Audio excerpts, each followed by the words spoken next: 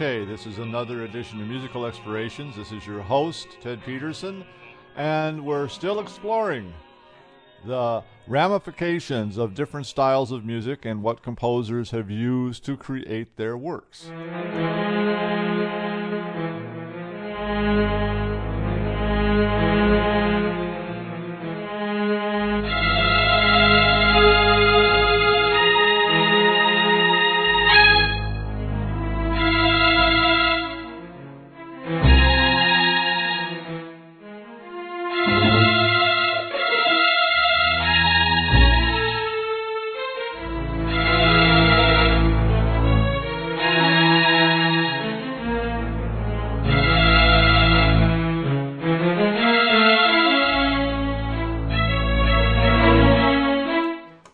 That was a work I wrote for string orchestra, and I submitted it to our symphony and Michael Novak, music director, and he said that they didn't think the orchestra could perform it. So it led me to an interesting thing. What can our orchestra perform? What kind of work would our orchestra do if a contemporary work of a composer? What would they be involved with? What would they find interesting? We've looked over the past 3 weeks at devices composers have used to compose pieces in different styles. We find ways to make their works more interesting musically, like adding the modes into pieces and different types of scales, artificial scales, those type of things. And also to enhance a personal style. They were very interested in establishing a voice, their own voice. And we briefly covered the difference between personal style and social style. We know that social style can be influenced by, social factors like political mood, religious expectations. If you're working for the Catholic Church or the Methodist or somebody, you're going to be writing different kinds of music than you would be if you're writing for the gay men's chorus of San Francisco. Possibly. I mean, the gay men's chorus can perform anything, but they wouldn't necessarily want you to write them a religious-oriented piece. And the society existing where the music that would exist in New York and exist in San Francisco is far more experimental overall than music that exists in San Luis Obispo. So composers work within social styles.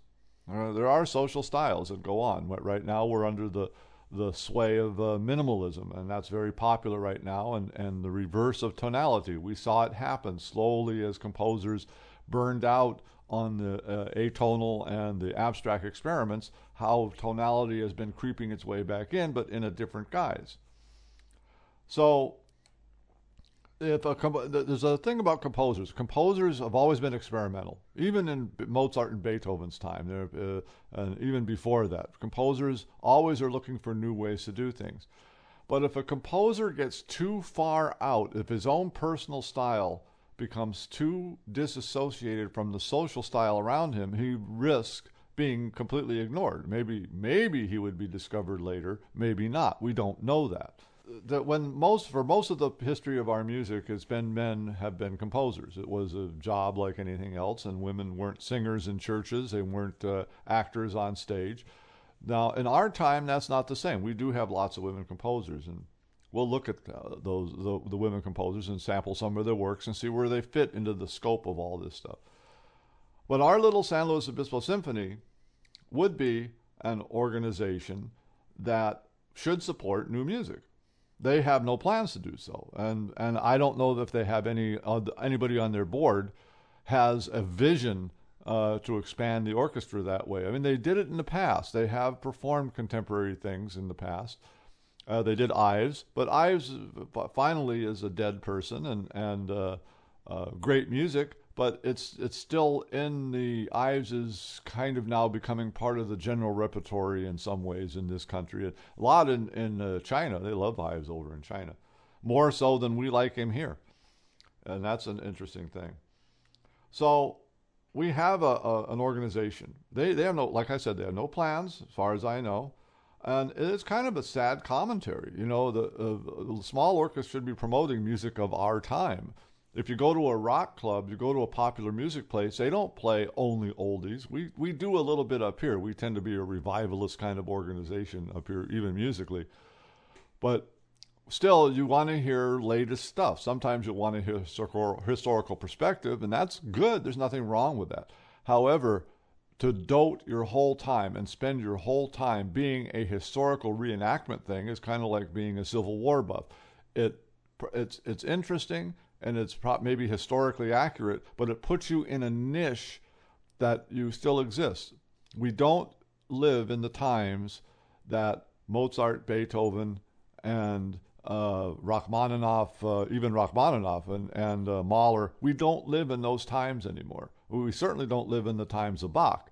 It's a completely different social structure, completely different time. Yet, we perform his music all the time. It's great music, but it's not the only music.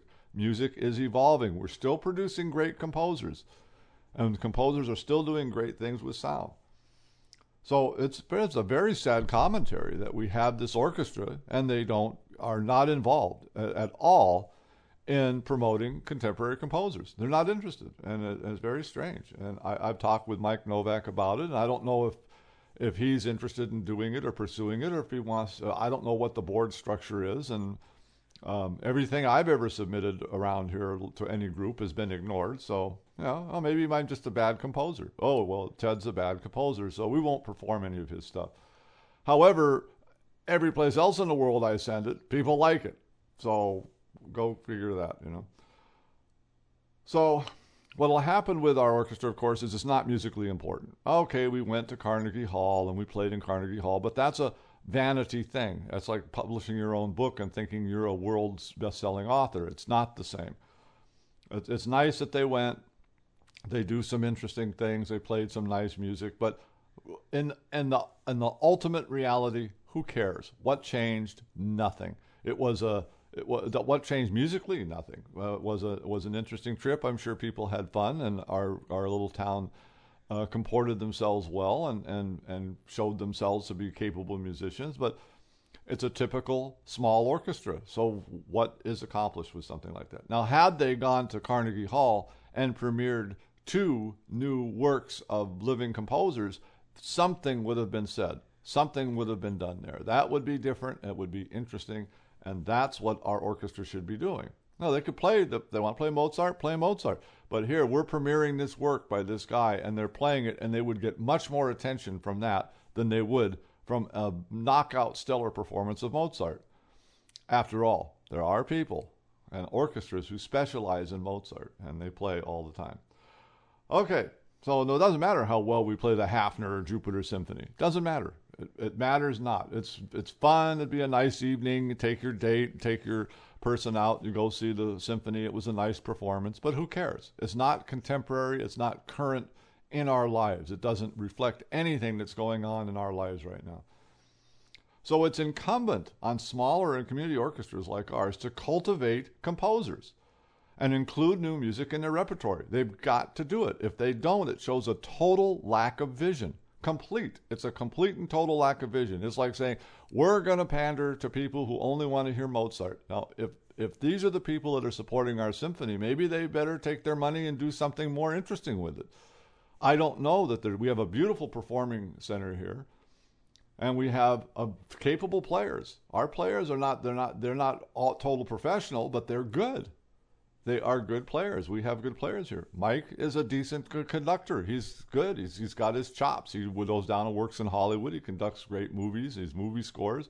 These are complex things that are difficult to conduct. He puts them together very fast. So he could conduct any of this stuff, but you have to have the will to do it. You have to want to go out there and expose this type of music and have fun with it. Some of it's going to be great. Some of it's going to be on the trash heap of history. But you can't stay safe all your life and only go with what's proven. You've got to take risks and take chances. And artists have done that all their lives. When they don't, the organizations that don't stay current eventually lose credibility with anybody.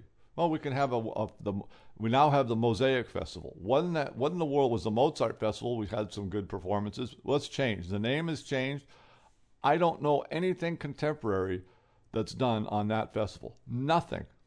Maybe a group will come up with one piece, but there's no drive. They don't hire somebody to say, you're going to put the Fringe Festival on. I want to get the most interesting, exciting, avant-garde music you can get and bring it up here. We could do that, but we don't because there's no vision. And anybody who has a vision, they're ignored. So without support and opportunity, music we now have, they're playing all this music from these composers. Had they not had support and had some kind of ability to get their music out there, we would not have it today. So they're playing music of composers that have gone through a process where there was support for it. There used to be a lot of people with money. They valued commissioning works. They valued paying people to do music. I mean, the Goldberg variations, we would not have those had not a guy had insomnia and hired Bach to come in and improvise for him to put him to sleep. We wouldn't have him. So with support, it's not a commission like a big commission, but times were different then. Composers worked for the church, like Bach worked for 5 of them, and he also took commissions. We have the Brandenburg concertos because the Brandenburgs commissioned those works from Bach, and it's happened all the way. We had Tchaikovsky would have been almost an unknown composer had it not been for Madame Mech, who supported him and sponsored him and did all his stuff. So without support and opportunity, music that we now is our common stuff, our orchestra plays it all the time, wouldn't have existed. So let's take a look at some of the musical systems we've looked at, some of the things we've explored, and examples, and see what would our symphony do? What could they do? We're going to give them a primer here on works they could perform if they had the mind to perform contemporary stuff. Some of it will be from older composers that obviously have passed on. Some are still alive. Carter, Elliott Carter, and George Crumb. John Cage, of course, is dead. I don't think we have any chance that our orchestra would perform John Cage's 4 minutes and 33 seconds and call themselves contemporary. We're doing contemporary things. I just don't think they would do. They're not that cynical. That's like spitting in the face of every composer who is working today and writing music. I mean, it's of course a contemporary thing. It's conceptually interesting, but it's not music. It's silence. And I don't think, even as cynical as our orchestra might be, I don't think they would call that we're contemporary. We're doing contemporary music. Look, we perform silence. You know. Besides, the work was written in 1947. Hardly contemporary. So we could stage radio music. That would be an interesting one because you give every orchestra an AM radio, or orchestra member an AM radio, and there's a conductor, and then orchestra players, instead of playing their instruments, adjust the volume and the tuning dial on the radio per cue, and the resultant big noise is what the radio music piece is. But I don't think we're going to do that one either. But let's hear what it sounds like.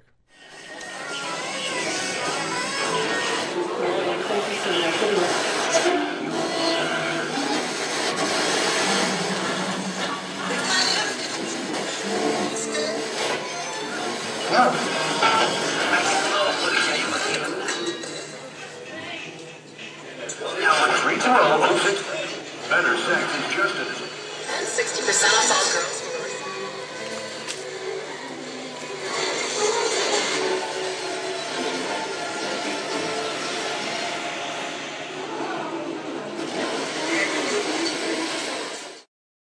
Now, what is it? It's 12 radios. Orchestra members get them, and they have cues that turn the tuning dial here to this number, turn the volume up a quarter, turn it down, do this, and then a conductor conducts it. And you do these on cue, just like you would play your instrument. And instead of a note, it has a little symbol for the dial, and you turn it. And I performed the thing 2 times, so it's fun.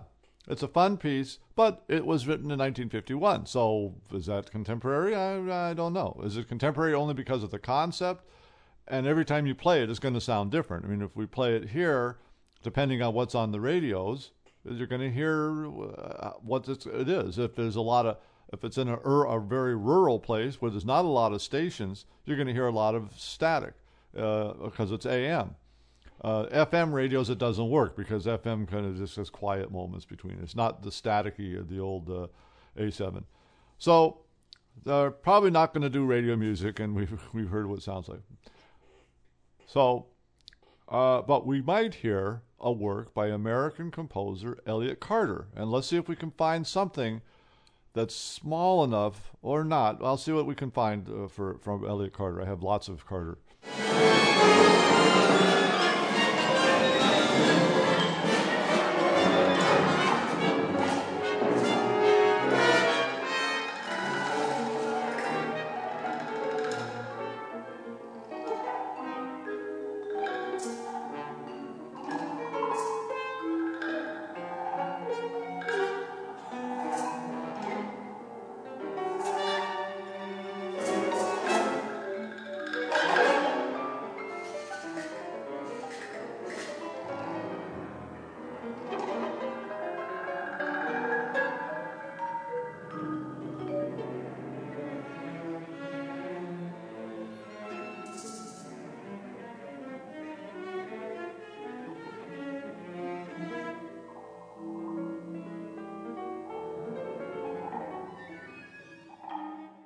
That was from Elliott Carter's Concerto for Orchestra, written in 1969. I actually got to sit in on that piece in the 70s when it was done by the LA Phil and had the score, and I got to go through it. Well, Maida conducted it. It was really an experience. But we don't have the forces to do the Concerto for Orchestra. We just don't. It takes a huge orchestra and an absolutely fantastic pianist. It's a very difficult part to play.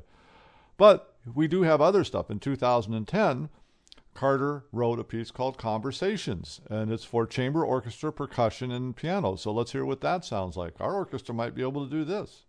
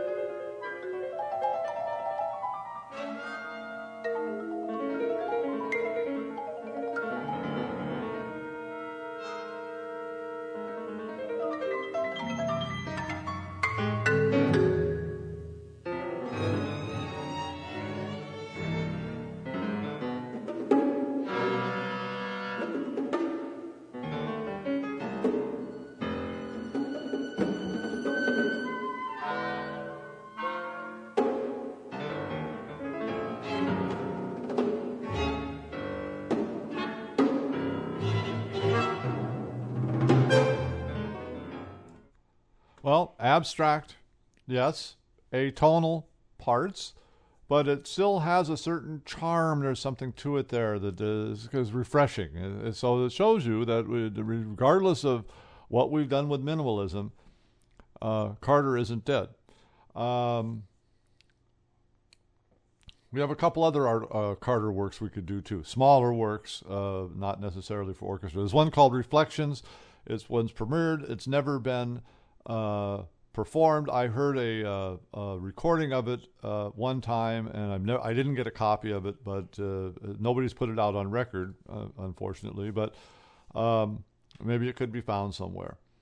So we have composers working in all types of different styles. What other composers can we sample? Well, what did our little orchestra do here? And Carter, obviously, in that piece, used his own tone row technique. It wasn't an abstraction of Schoenberg, but it was his own way of working with tones and then expanding them out over the orchestra and writing pieces like that. And they're very good. So what does, we have right down here, we have the Green Umbrella in Los Angeles. Green Umbrella is their contemporary arm. It's a subgroup of the Phil, the Los Angeles Philharmonic, and they put on contemporary music. Now, we should do this with our little orchestra. We should get some members who have an interest in performing contemporary pieces, just chamber pieces. They don't have to be big orchestra, full orchestra pieces, but up to, let's say, 12 instruments, maybe 13 instruments, and or 18, 19 instruments, however many we can get, and 2 times a season we put on a contemporary concert. We do it same place, same hall, same everything, and we would start drawing people. People would come. Even if we use a different venue, it would still work out. We don't have to use the Performing Arts Center. We could use a rehearsal hall somewhere or a church or something like that. But who's the director of that? John Adams. So let's play something that John Adams does. Maybe our orchestra can handle that.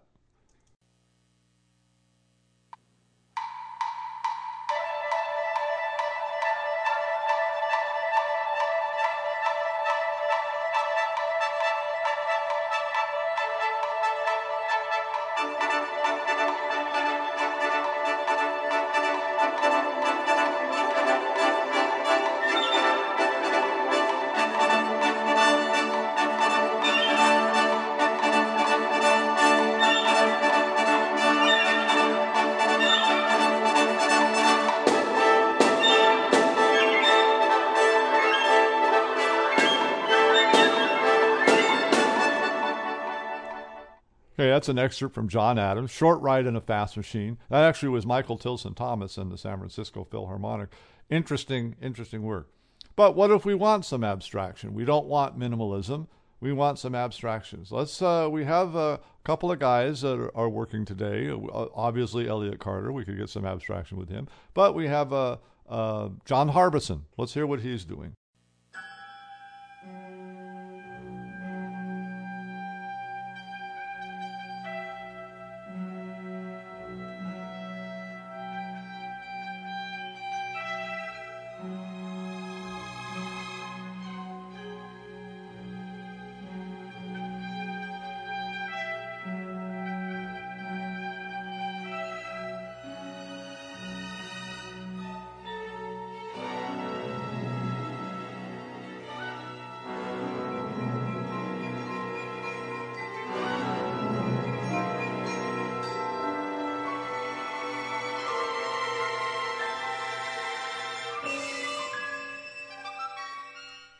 What about contemporary American composer Stephen Stuckey? He's now working on the East Coast, and this is a sample of his piece called Radical Light, certainly within the grasp of our orchestra.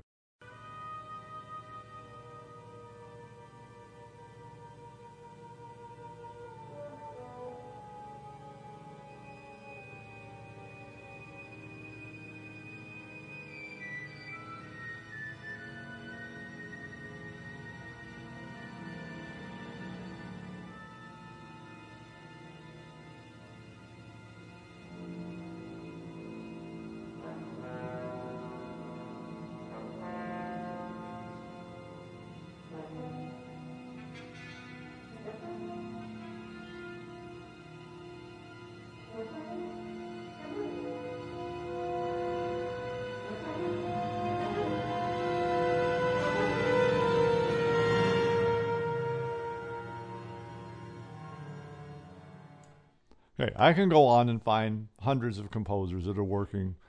Some are well known, some are not well known, some are interesting, and some are not interesting. We don't know. But Stuckey has a very interesting style. Tends to be long, drawn out pieces, those oozy kind of pieces like this. But his pieces tend to be rather abstract in a tonal sense. I mean, it's not that he's completely abstract. I said he takes these uses his tone rows, not in the sense of Schoenberg, but in the sense of using melodic rows and melodic gems. That's how he does it. But there's other composers. We have lots of them. We got quite a few women composers.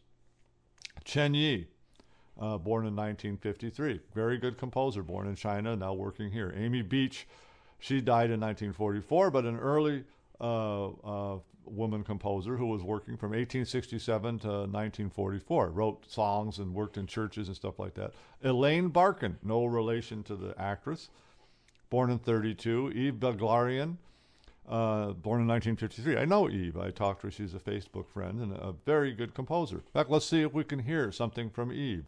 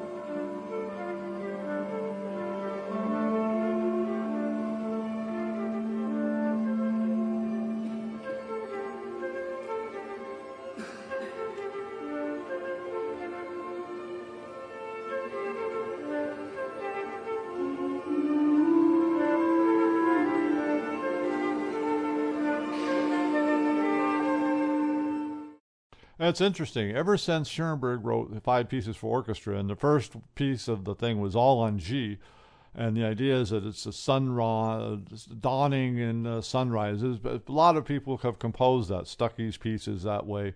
Dawn, this whole awakening, this idea, but was initially done by Schoenberg. So they're kind of copying what he did in a style, but still, Eve's music is good. She's a good composer. Let's see if we can find another woman composer. Let's say Jennifer Higdon. She was born in '62, actively working and writes lots of music. And she's won some really great awards. She's won for her violin concerto. She won the Pulitzer 2010. And she won a Grammy in 2009 for Best New composition for her piano, or percussion concerto, not piano concerto, percussion concerto. And let's hear what those sound like. Or let's hear first, see if we can find the percussion concerto. I've got it in my archives here somewhere.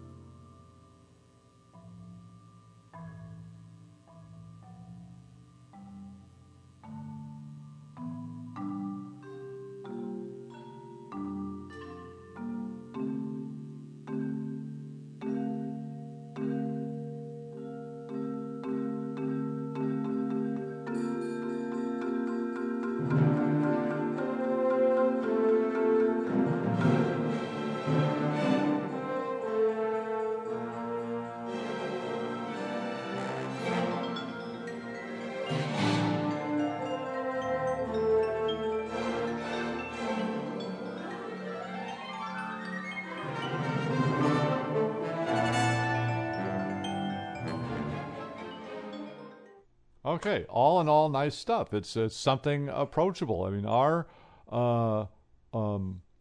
orchestra could certainly do that.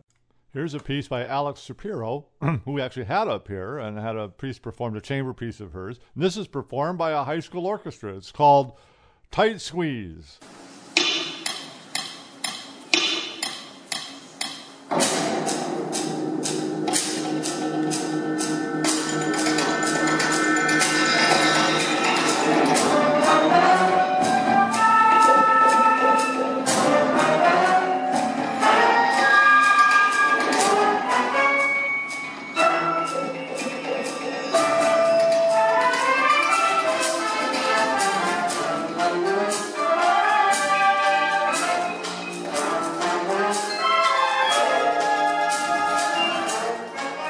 There's also Laura Schwendinger, and she was also born in '62. And this is a piece for cello and orchestra. It's an excerpt from the middle of a piece, but you'll enjoy it.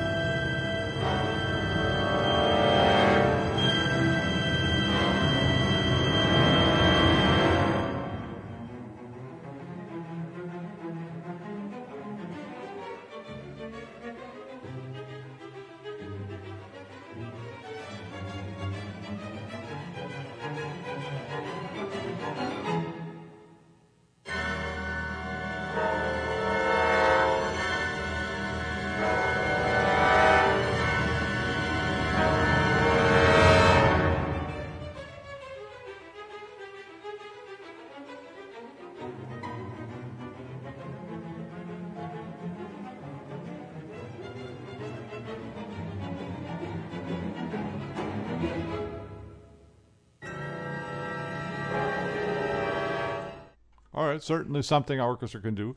Now, it's interesting because this is a contemporary female composer. This is written in 2012, and she won a prize for this, a big prize of Berlin. It's called the Berlin Prize. It's very good. Is it far thinking? Is it forward thinking? Not necessarily, but does it need to be? What are we doing with music here? What needs to be done with music? Music of women composers, and I could play lots of them. There's probably 100 working right now that are well known, and others that are not. It's well crafted, generally, very accessible. Our little orchestra would be well served to play some of these pieces, some of these women. We don't find in general, though, music ideas that challenge or expand musical horizons at all. First, I don't know why it is, and I don't even know if that's important. Maybe maybe all the experimental things that we did, the Schoenberg, all the abstractions that people are doing, and the search for new sounds, forms, music that stretches your ability to make musical sense out of a work of music. I mean, sometimes the things are very difficult to listen to, especially on first hearing. You might not even get any of it. And a search to expand the nature and perception of music is a fool's game. Maybe we're all been playing for the past 100 and so years. We've been playing a fool's game. Maybe we should just write tonal music, nice tonal music that people can like and listen to and win prizes and do these things. Maybe the expansion of tonality into atonality is maybe it's just a blip. Maybe it's just a historical blip. In music of the future, they'll look on this as a degeneration of a sick age. You know, the burnout of the free-thinking Western culture if we go into some kind of a totalitarian system and where free thinking is denied. Maybe this all this experimental and free-thinking music will be considered an aberration, something horrible, and people would not approach it or even think about it because it's not this totalitarian idea of music. It has been the case of composers who write acerbic, difficult-to-approach pieces mellowed as they grew older. And I can give you a very good example. Bartók, early on, wrote some string quartets, and one of them, the fourth string quartet, is very difficult and very interesting to listen to, but it's very difficult. So let's hear what that sounds like.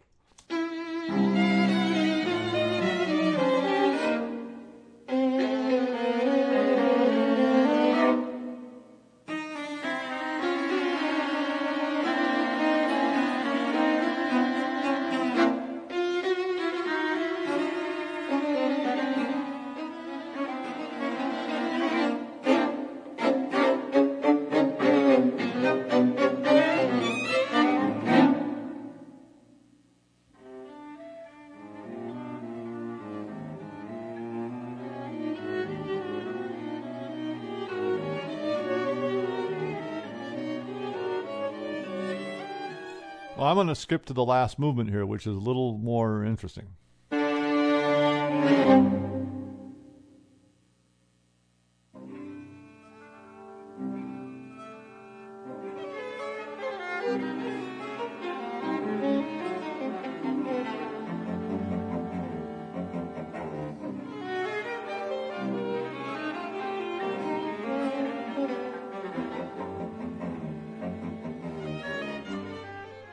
Well, I said more interesting. It's not more interesting necessarily, but it's more challenging. And as he grew older, as he was living in the States and wrote here, he wrote this.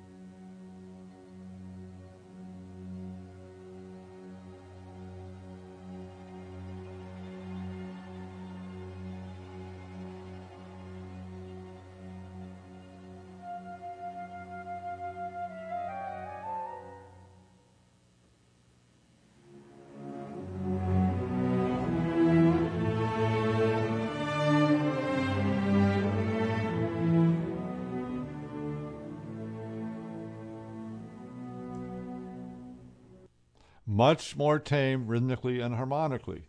So people tend to, there was a couple of reasons for this. I mean, he might have continued going further out and further out and further out, but even Penderecki, remember, Krzysztof Penderecki wrote this 8 minutes, 37 seconds, which we now know as the Threnody for Victims of Hiroshima back in 1960. But most of his life then, after that, he became a film composer, and he also had an epiphany with the Catholic Church. You heard my Penderecki show. And his music is very approachable. It's very tonally centered and very approachable. So maybe this experimental stuff and all this abstraction is just an abstraction. Maybe we should be listening, shouldn't be listening to it. Maybe we should only be listening to composers who write nice works so we can listen to and just not grow and eventually decay, and that'll be the end of it. So, but financial success evaded poor Bartók. He had a very tough life. Now his works are considered part of the standard repertory, and this is why I say you've got to support composers. He died in New York. He was penniless. Serge Koussevitzky kept him alive for a number of years, as did not Pierre Boulez, but Leonard Bernstein actually gave him some money and helped him out. But this is a guy, this is a tremendous guy. He wrote all this music.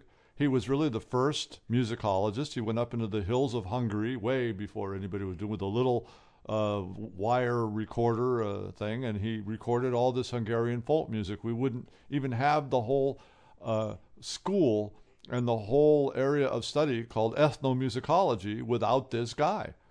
He basically started. He said, this is important stuff. We've got to record it and make a history and find the history of this gypsy music and Hungarian folk music is how he started.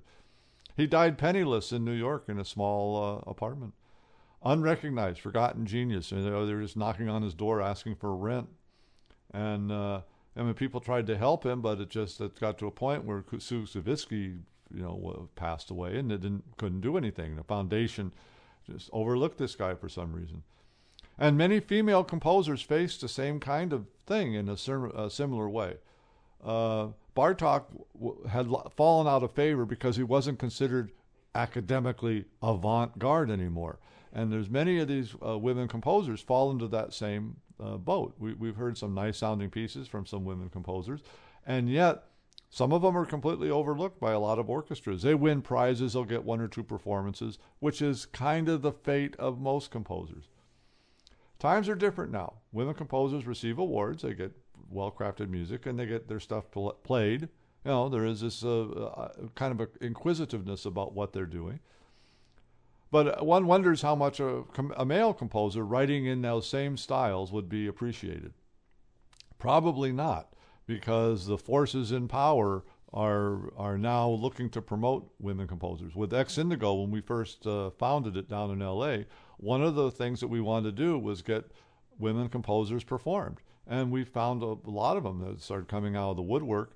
And the works these are all choral works, were marginal. Some were very good, some were very poor, but they all tended to be very similar. Tonally uninteresting, not uninteresting, but totally tame, and all in the same line. Even a composer like Chen Yi, we did a choral work of hers. Now, this isn't that recording, but this is what the work sounds like.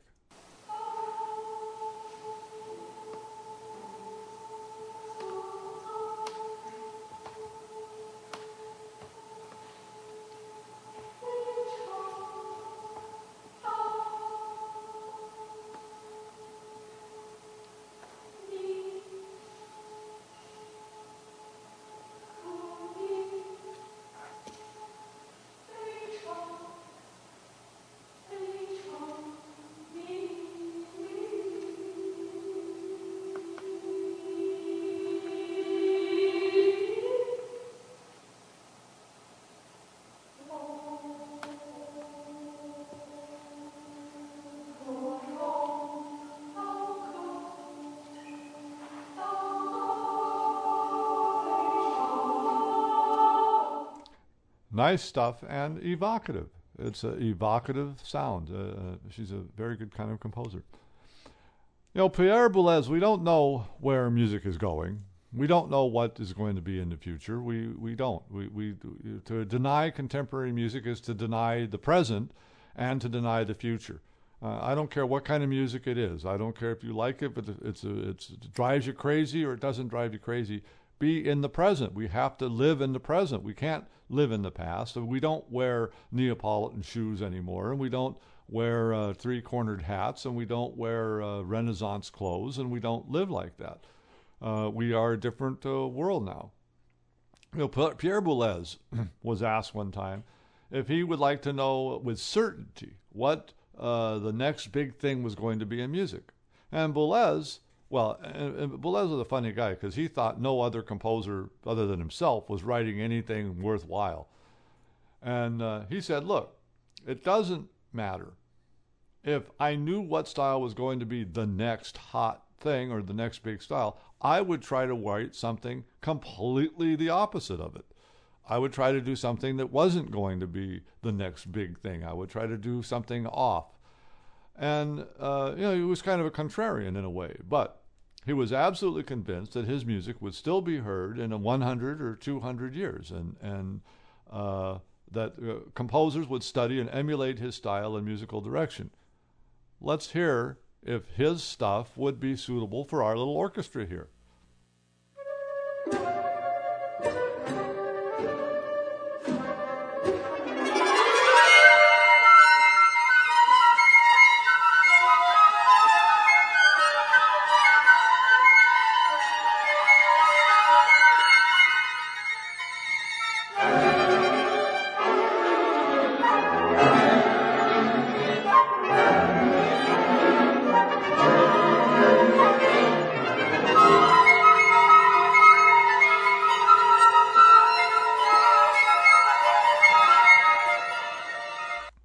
Well, not much mellowing with Boulez. It's still pretty abstract in some ways. This is called Exposant Fixie, as he wrote 4 pieces. This was in 72, and then he rewrote all these just before he died. So he was later when he performed this. This is with the Ensemble Intercontemporain, which he actually founded in Paris. So we're probably not going to do Boulez. I mean, regardless, even if we did every other note, it would be a difficult task. We have good players, but this would take some real dedication to work into and some real understanding of what the style is. Then we have the minimalists. We've got the minimalists. Remember, the minimalists had started back in the 1960s, right? So this is 1972. This is right when Terry Riley has put the beat to minimalism. Lamont Young had started stuff at 64. Terry Riley did his first experiments with NC. That's when NC came out. The minimalism was well on its way. This is 72. This is what Boulez thinks is going to happen here. Let's see if I can find this is what Boulez was doing in 72. Let's see if I can find a woman composer doing something comparable. Now, it's difficult because there weren't many women composers known in 72 or working in 72 like there are now. So, but I might have to get close. But we can try Ellen Zwilich because she's been around for quite a while and has done some quite interesting stuff. So let's listen to what her Symphony 1 sounds like.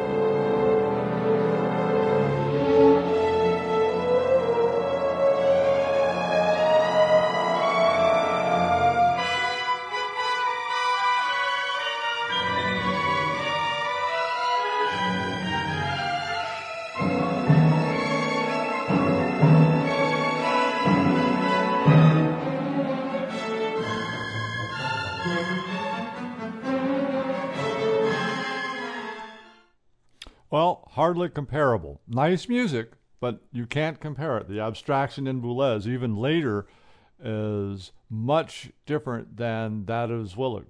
Now, what Zwilich does remind me, though, is of film music. So listen to this. This is Bernard Herrmann. This is from his Symphony 1941. See if you hear any small little similarities.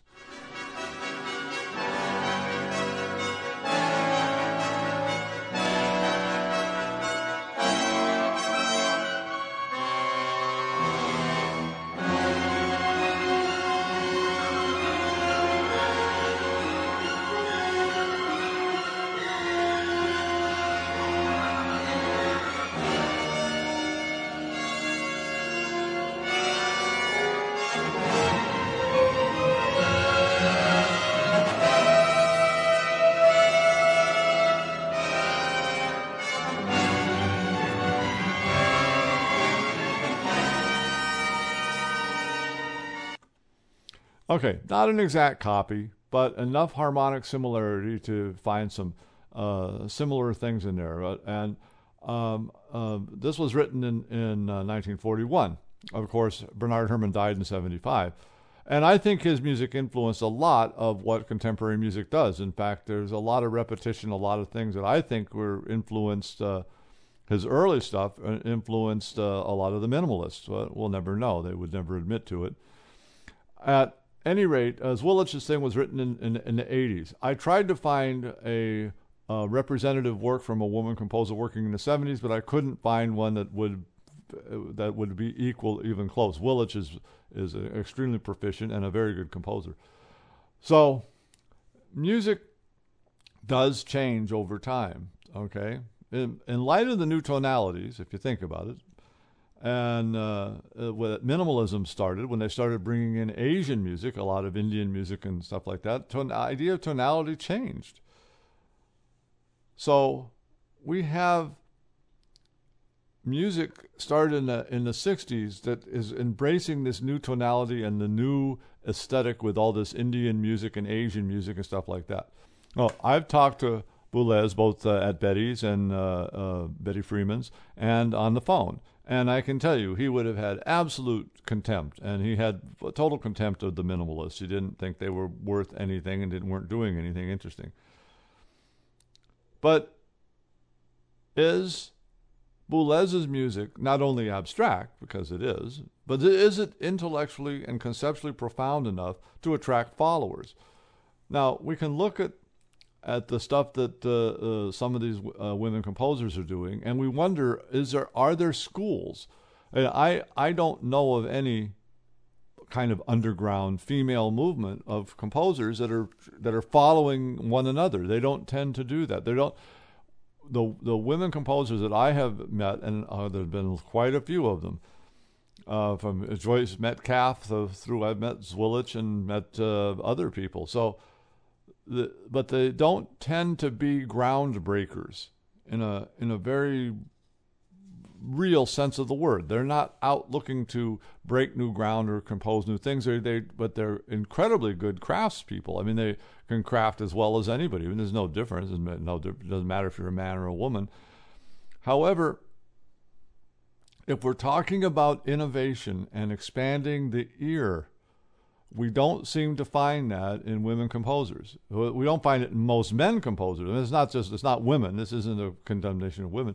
We don't find that really expansion of what you're hearing and developing new ideas in schools. We don't seem to find that. Now, that's not to say it won't happen in the future, or that one of the historically, as we look back, some of the stuff that these women composers are doing is actually will enter the mainstream and stay with our music and be performed. And much of the stuff that these guys are doing, like Varese and John Cage and things like that, will be sidelines. They might be looked at for the idea of the concept, but we don't know. We really don't know where Boulez is going to stand. We know as a conductor, he's going to be around for a long, long time because he is a really wonderful conductor, and he was a very good composer. There's nothing wrong with his works at all. They're a little difficult to listen to and things, but he is a really good composer. Author Joan Pizer wrote a biography about Boulez, and it's called Boulez, and in over 1/3 of the book, all she does is make a comparison between Pierre Boulez and this composer.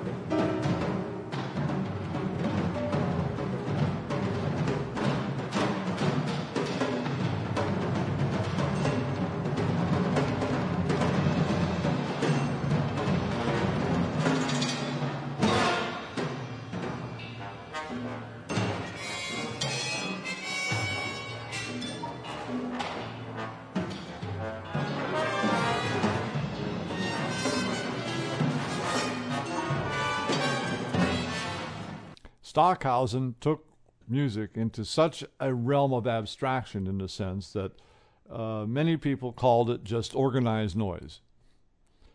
But as Peiser notes in Boulez, that Boulez was a champion of the new ideas. He always was a champion of new technical expansion. And he was fond of introducing new, previous, unheard elements in his works. I mean, we heard his stuff from the 70s. Unfortunately, Stockhausen beat him at every turn. All of the innovations premiered by Boulez, and there were quite a few that he thought were new, were actually used some 10 years earlier by Stockhausen. This is a piece, we heard an excerpt from this piece called Gruppen for 3 orchestras. So for all of his, but for all of Stockhausen's innovation, I mean, and Stockhausen really went the limits with everything. His works are rarely performed. There's no real chamber pieces of Stockhausen. He has some that he wrote for his son, but not many. He even had a work called Sternklang, which is Star Sounds. It takes place over several hours. I performed it once. It was commissioned by the Shah of Iran, and it has all different parts to it, so you can't listen to one part and understand it. What you do is you're supposed to move around. It says set outside in parks towards dusk, and you travel from park to park, and you hear the whole piece play out as the sun is setting and the stars are coming out. Star sounds, right? So that's where we are with that. Abstraction, but not necessarily abstraction that's designed for the symphonic hall. This is supposed to be like almost ambient music, like Brian Eno did that ambient music stuff. Where are we going? What can our little orchestra do here to promote new music? If they were going to promote new music, we have all these devices that composers have used. We have polymodality, polytonality. We have regular tonality. We have people that have returned to tonality in the sense of almost like it's popular music, and we have people that are still doing abstractions. There's plenty of things to choose from, but they won't do it. Now, why is that? Why is it that the orchestra is so adverse to looking at and performing contemporary musicians? There are smaller orchestras and community orchestras in Oregon. There's some out in Minnesota. There's in other places, in small towns you would never imagine, that are doing these things. Sacramento has a little orchestra that's doing stuff. We have a new director in town for the opera, Brian Alhadef. He wants to do some contemporary things, not necessarily brand new, but more contemporary. He wants to try to stretch people's ear and do something more interesting. We'll see what he does with Aida here.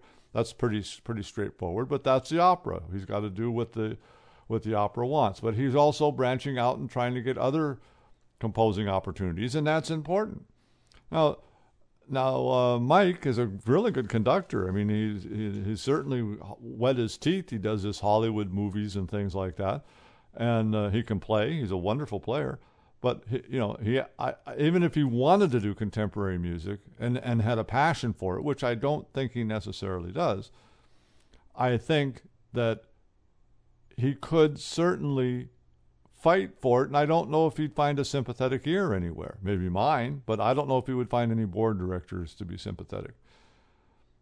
So we looked at some new stuff, and there's new tonality, there's new things out there, and we can stage these things. When I did Ex Indigo, Paul Sievertson played a violin phase piece of Phil Glass, and it was well received. People liked it. We had some other contemporary things done here, and everybody I brought up, and I brought the California Ear Unit up here. I brought people in from all over the place, very meager audiences, even with good advertising. It's because our school has got its head stuck I don't know where. It's certainly not in the 20th century, because we're not teaching contemporary techniques there.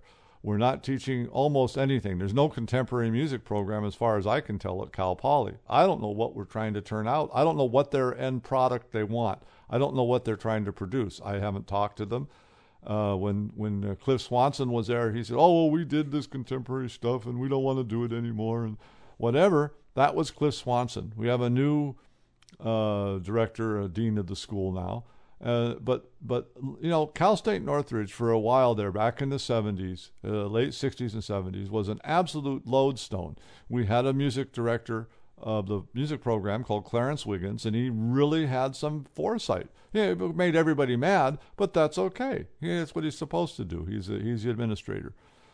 But he had an idea that We should be doing new music. We should be doing contemporary things. Composers actually had a chance there to get some works done and things like that. Now, we weren't Indiana. We didn't have a composer's orchestra, which they do at Indiana. At Juilliard, you have to do contemporary works by composers so they can get their thing. You have to, at school, when I was at school, you had to go beg musicians to play your pieces. And a lot of them said, well, I'm a musician. You better pay me if I'm going to learn your piece. So it got to be problematic, because unless you had lots of money, how do you get your piece performed? You got to go beg everybody, and sometimes people would find your stuff interesting and play along with it. I had several who thought my stuff was really good. They liked to perform it. Other people didn't want to have anything to do with it. But that's the way things are. You can't satisfy everybody. But not for want of trying. When you put your head in the sand and say, this is all we're going to do, and let's just satisfy the audience, and we're just going to drive ticket sales, and we're going to play works that everybody knows, and we're not going to challenge anybody, you run the risk of becoming inconsequential. And that's not our orchestra, it's any group is like that. Who cares? So you pay for friends and family and a few people in the society. What difference does that make? You're not making any musical difference anywhere, and you're having some fun. Well, if music is only a recreation for you, then that's okay. Then what difference does it make what kind of music you play? If music is just a recreation, Mozart is the same as the Rolling Stones or the Beatles, or sitting around on these drumming people that drum for hours. There's no difference. If music is nothing more than recreation, and we just want to go out and have a good time, and we want to drink our wine and socialize and show everybody that we're cultured, that's recreation. That isn't music. Music exists, and music is vibrant when a society exists that appreciates things that are different and likes new things, regardless of their quality. It might last, it might not last. It's interesting in music. Things that are readily appreciated and easy to the ear tend not to last historically. They tend to die out. Those composers who challenged what people thought about music and hearing were the ones that seemed to last.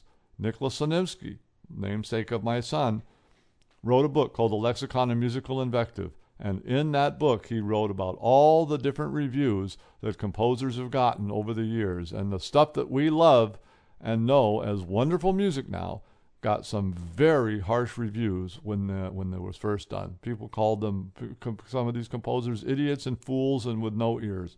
So, support new music. So the new idioms are here. They're all around us, and we can appreciate them and play them. This is Ted Peterson. This is Musical Explorations. Next week, I'm going to do an hour-long show and an interview with Cuban-American composer Aurelio de la Vega.